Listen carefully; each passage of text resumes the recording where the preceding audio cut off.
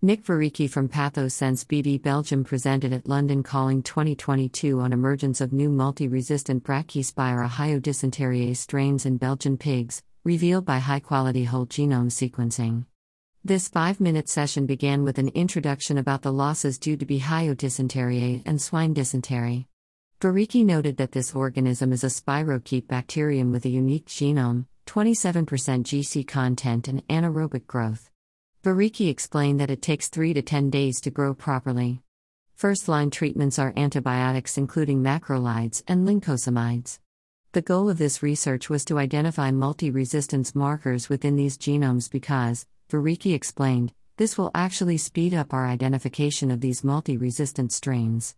To achieve this goal, they have acquired a collection of 90 Spirochaetes field strains.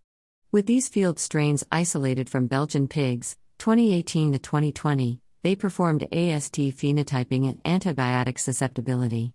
Next, they used a MinION sequencer to perform whole genome sequencing.